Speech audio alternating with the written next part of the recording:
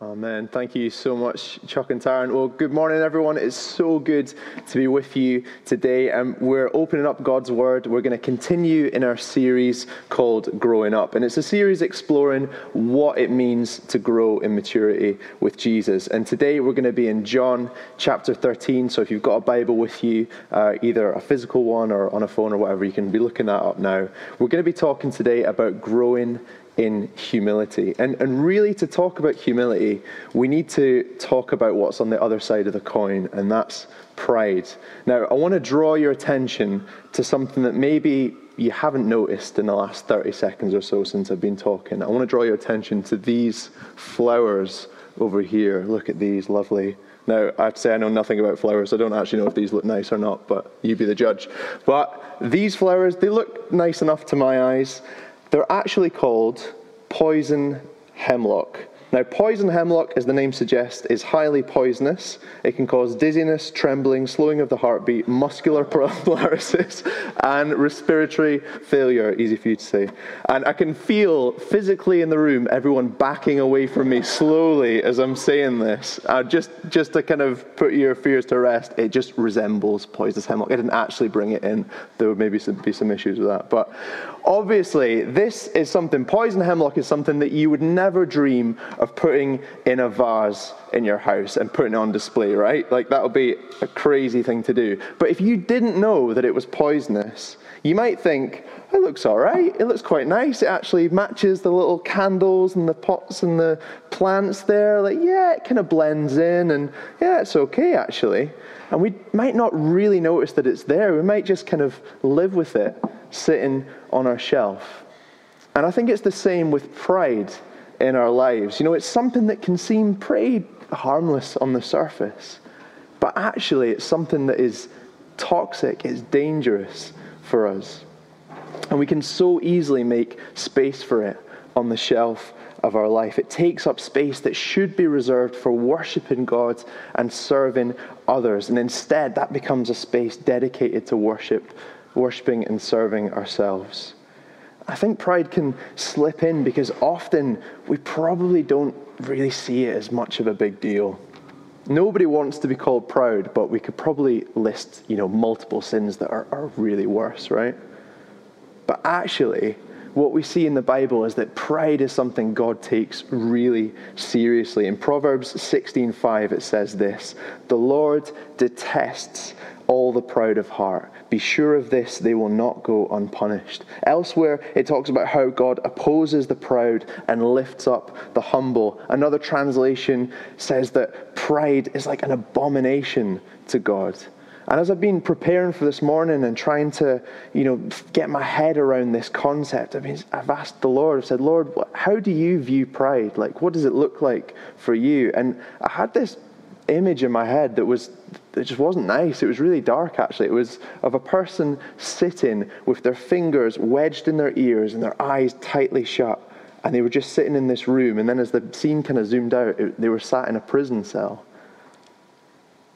And I think God is so against us having pride in our lives for multiple reasons. One of them being, I think, that God knows that pride is a prison for us, that we can construct around our lives that robs us of joy and rich life. And God's saying, I don't want that for you. I don't want you to have that.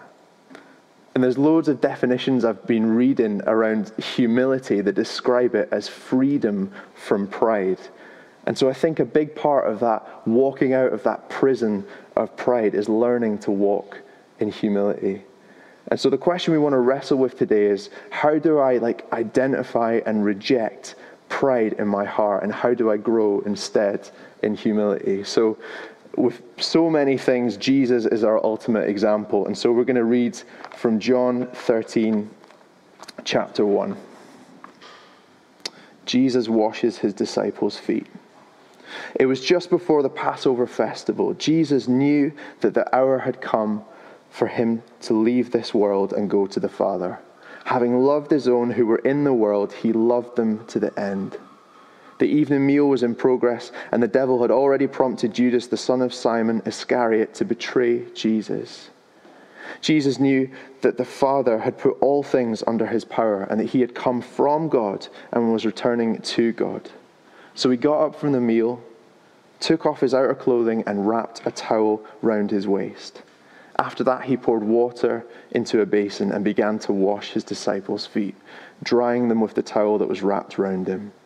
He came to Simon Peter, who said to him, "Lord, are you going to wash my feet?" Jesus replied, "You do not realize now what I'm doing, but later you'll understand." "No," said Peter, "you shall never wash my feet." Jesus answered, "Unless I wash you, you have no part in me." "Well then, Lord," Simon Peter replied, "not just my feet, but my head and my hands as well." And Jesus answered, "Those who have had a bath need only to wash their feet. Their whole body is clean, and you are clean, though not every one of you." For he knew who was going to betray him, and that's why he said not everyone was clean. When he had finished washing their feet, he put on his clothes and returned to his place. "Do you understand what I've done for you?" he asked them. "You call me teacher and Lord, and rightly so, for that is what I am.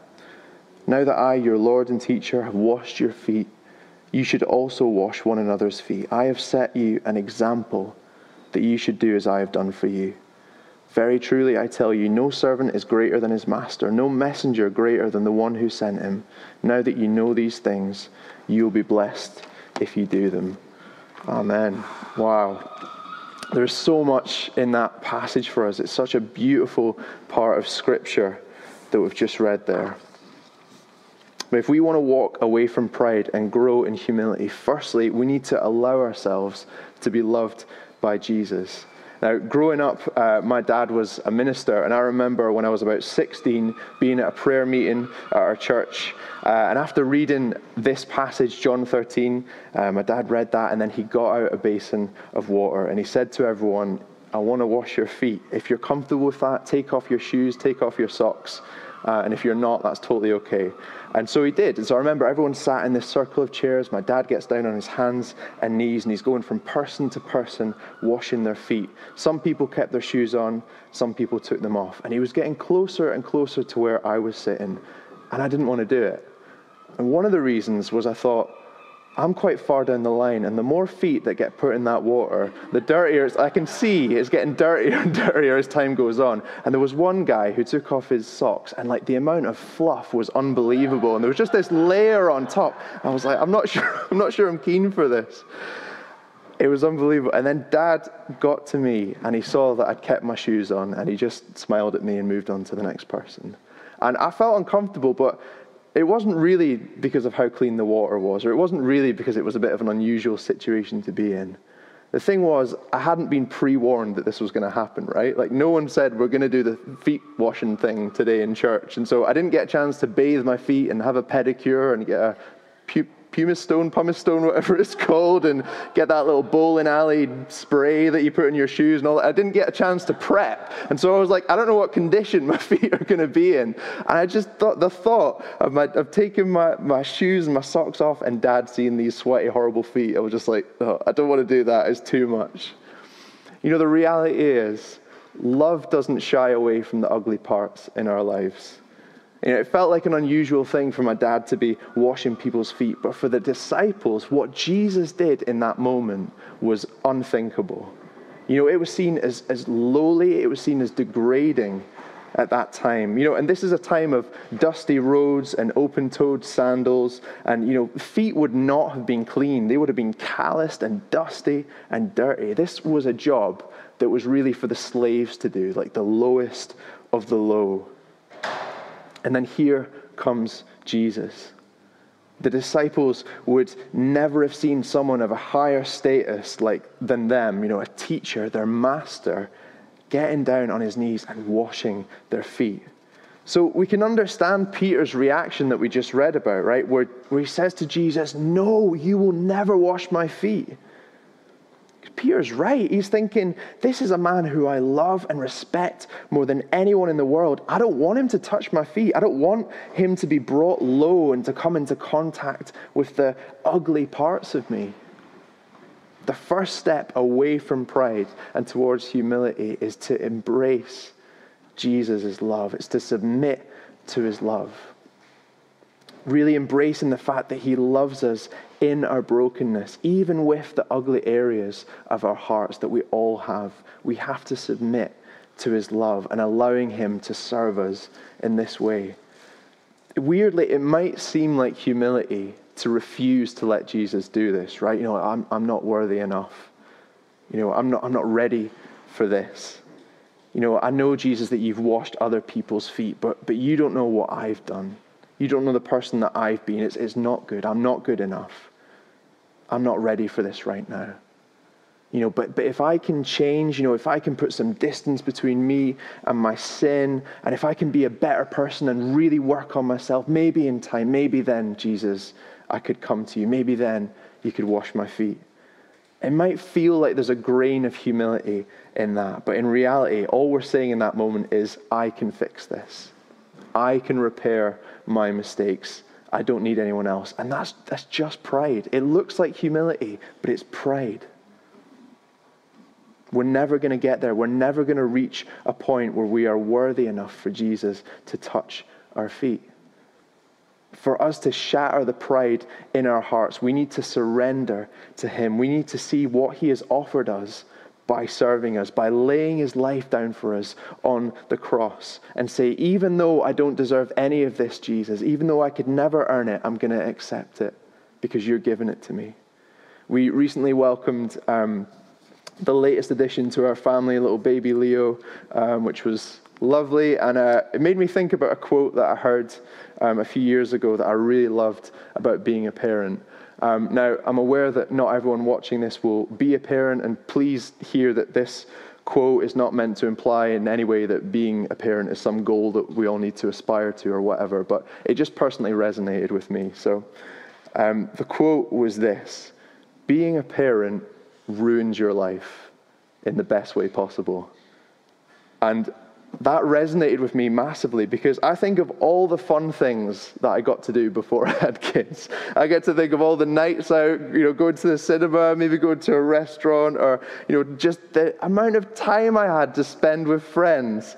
And as soon as our first baby came into our lives, everything changed. All of our priorities shifted into caring for this little human. And even though it's hard some days, even though some days you're like, oh, I really want to go out and do all this stuff, it's amazing. It's such a lovely thing, and it's a total privilege and gift from God. And that quote, it ruined my life in the best possible way. I get that. I think it's the same when we surrender to Jesus. Giving your life to Jesus ruins your life in the best possible way. And so in that moment of surrender, for the first time, we see how much he loves us and where we are right now in our sin. We see where we are, and we see where he wants to take us. We don't want to live for ourselves anymore. We want to live for him. And we see our pride starting to be dismantled and taken apart. And our priorities that were once consumed, about us and our world and our little bubble, it starts to shift, and it starts to become about him. Our lives won't be the same once we've met him. And maybe this morning you don't know that freedom. You don't have that ruined life, if you like, that is much better than any life you could have outside of it. But it's available to all of us. Maybe you've been following Jesus for years, and you think this morning, I'm not sure I feel that way anymore. Maybe your priorities right now are the things that are taking center stage in your life. Maybe pride has crept back in.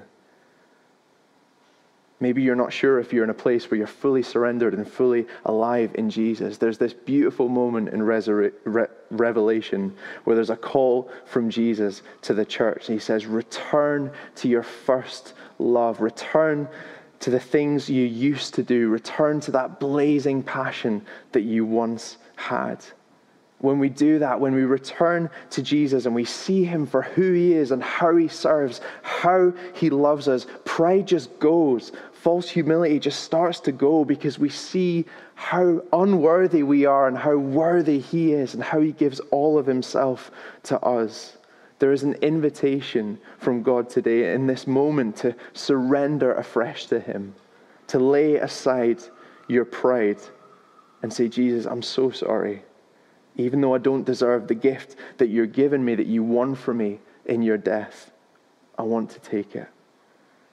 Wow. So this first step towards humility is this surrendering to Jesus' love. Next, we need to learn how to love like Jesus. In the last couple of years, I've really got into making videos, shooting them, editing them, and I'm lucky enough that I get to do that as part of my role at church. I love it. Pretty much any free time I have, I'm just poring over these videography channels on YouTube and just trying to soak up as much of it as I can. And so often I'll watch something, I just think, wow, how did they film that? How could someone create that? That's so incredible. You may have no interest in hearing this whatsoever. My wife certainly doesn't, but I just need to get it out right now. But I love it. And I love it in particular when you watch something that you're like, how did they do that? And then next they'll release a little video that's like behind the scenes. It's like, here's what we did. And it's always some like bizarre thing. Like the guy's like, oh, to get that shot, you need to take your camera and put it inside a crisp packet and hold it up to the sun and do this weird thing. Or you need to gaffer tape it to the ceiling or whatever. And you're like, what? And then you try it and it totally works. I love it. These shots that seemed impossible to pull off before are totally doable now. Because someone has left the steps for you to follow. Something that initially seemed out of reach has a roadmap. And when we're talking about learning how to love like Jesus, that might seem out of reach. That might seem impossible. But in verse 15, after he's washed his disciples' feet, Jesus invites us to follow his roadmap.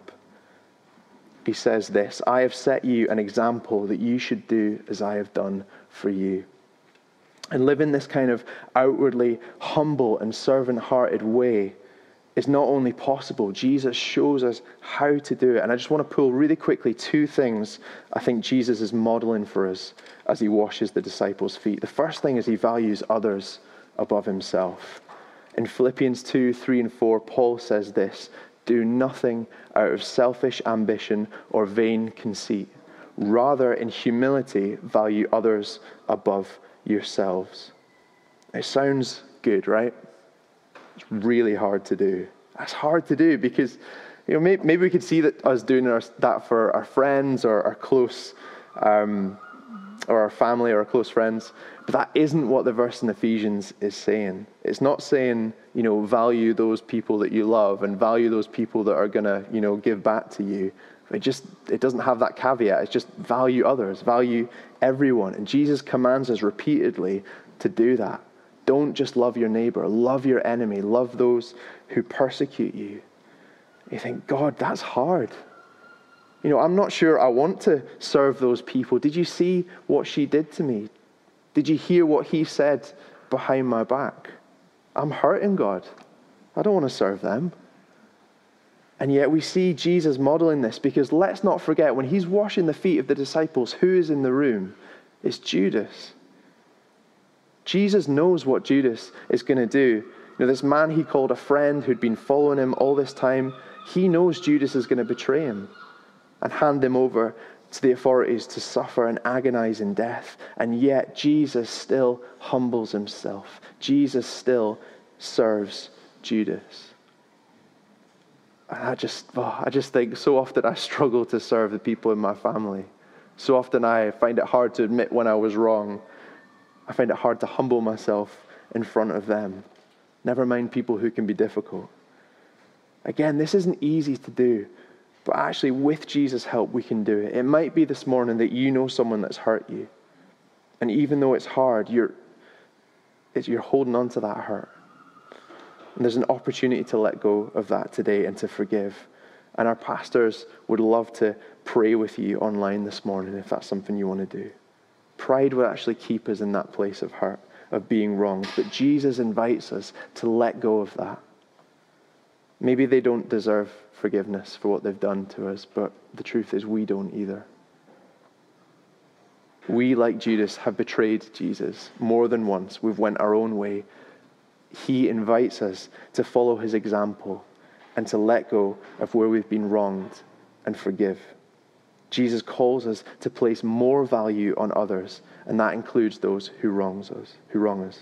He calls us to love them. There's this great leveling of the playing field in verse 14. Now that I, your Lord and teacher, have washed your feet, you should also wash one another's feet. And no one is above anyone else in this scenario. There's no room for pride. Each of you must wash the other's feet. We're all the same. Finally, Jesus models humility from a place of deep security. In verse 3, it says, Jesus knew that the Father had put all things under his power and had come from God and was returning to God. And John here is painting this picture of Jesus being in complete control in this moment. He knows what he's doing it and he knows why he's doing it. He's able to value himself above, he's able to put other people above himself while remaining completely himself with all the power and authority that he has. And we can make the mistake of thinking valuing others more than ourselves equals weakness. We can think to be humble is to be weak. Because it might look like pride has all this confidence and humility has all this timidity. Pride is extrovert, humility is introvert. But we don't see any weakness in Jesus here in these verses as he serves his friends. We see the opposite. I used to think I must be quite humble because naturally I'm shy. I'm a shy person. I'm introverted. I don't like being the center of attention. So I just always thought, well, pride's not much of an issue for me. You know, we can think the same. If we're someone who battles with low self-esteem, self-worth, self-image, I'm not really proud. You know, I don't think great things about myself. But you think, well, what's the connecting word with all those things there? It's self, isn't it? Even though it seems like humility to have this low view of ourselves, it's not. It's all wrapped up in us, in our world, how we're viewed by other people, what we think we're owed by them. It's pride all over again. And that's not the kind of humility Jesus calls us to. We can live out our lives with this deep need for affirmation from other people. You know, do you see me? Do you love me? Do you accept me? Do I have a place here? And I don't think the problem is that these are bad questions necessarily, because I think we all have these questions to some extent, but I think the problem is often they're directed to the wrong people. When we're living our lives looking for those answers in other people and what they can do for us, how they can make us feel, it feeds that sense of self. But when we direct those questions to Jesus, his answer is an immediate, resounding yes. Yes, I see you. Yes, I love you. Yes, I accept you. Yes, you have an eternal place with me. Let the beloved of the Lord rest secure in him, for he shields him all day long, and the one the Lord loves rests between his shoulders. Doesn't that sound good? Doesn't that sound better? Jesus calls us to anchor our lives on him, the rock, and to rest secure in him. And when we do that, we gain security that's greater than any person could give us. And so we don't look for affirmation in the wrong places. So a great question to ask ourselves this morning is, where do I get my sense of security? That sense of self. Is it in others? Or do I find that in Jesus? And that humility can grow when we're secure in him. So for us to grow in humility, we need to surrender to Jesus' love. We need to follow his example in valuing others above ourselves and finding our security in the Father. We're just going to take a minute to just invite the Lord to come. I realize we've maybe covered a lot of stuff this morning, but just as I was praying, I just felt it feels like right to just ask the Lord to highlight, is there any area of pride in my life, Lord, that you want me to surrender? Maybe it's hiding in plain sight. Maybe on the outside it looks nice. But actually, we don't want that in our life. It's poison to us. So let's just do that. Lord, we invite you to come right now. And God, we want to bring our hearts, our whole lives before you. Lord, would you just bring up to the surface anything in us that's not of you, that isn't helping us, that we need to surrender, Lord. And we're just going to wait for a moment.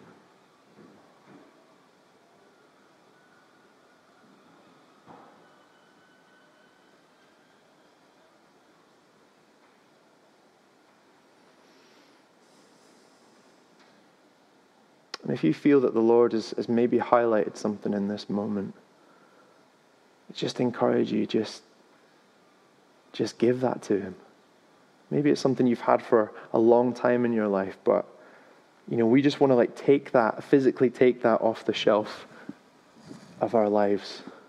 Hand that over to him.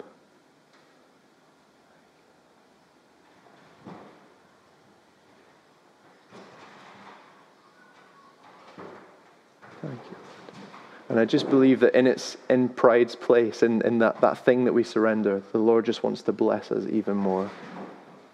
And so, Lord, would you just fill that space? Thank you, Jesus. It might be this morning that as we've been talking about all of this, you know that you've never surrendered your life to Jesus. You know that you've never given your yes to him. And if that's you, we would love to make an opportunity right now for you to do that. And so I'm gonna pray a prayer in a minute, and you can just repeat that after me. If you're ready to say yes to Jesus, if you're ready to surrender your whole life to him, if you're ready to be willing to let him touch your feet this morning and to make you clean, then let's pray. Jesus, I thank you that you love me. I thank you for what you did for me on the cross. And right now I surrender all to you, Lord. I give you my sin. Give you my mistakes. I say sorry. Would you fill me with your Holy Spirit? I'm ready to start this new adventure of life with you. Help me to live with you and for you. Amen.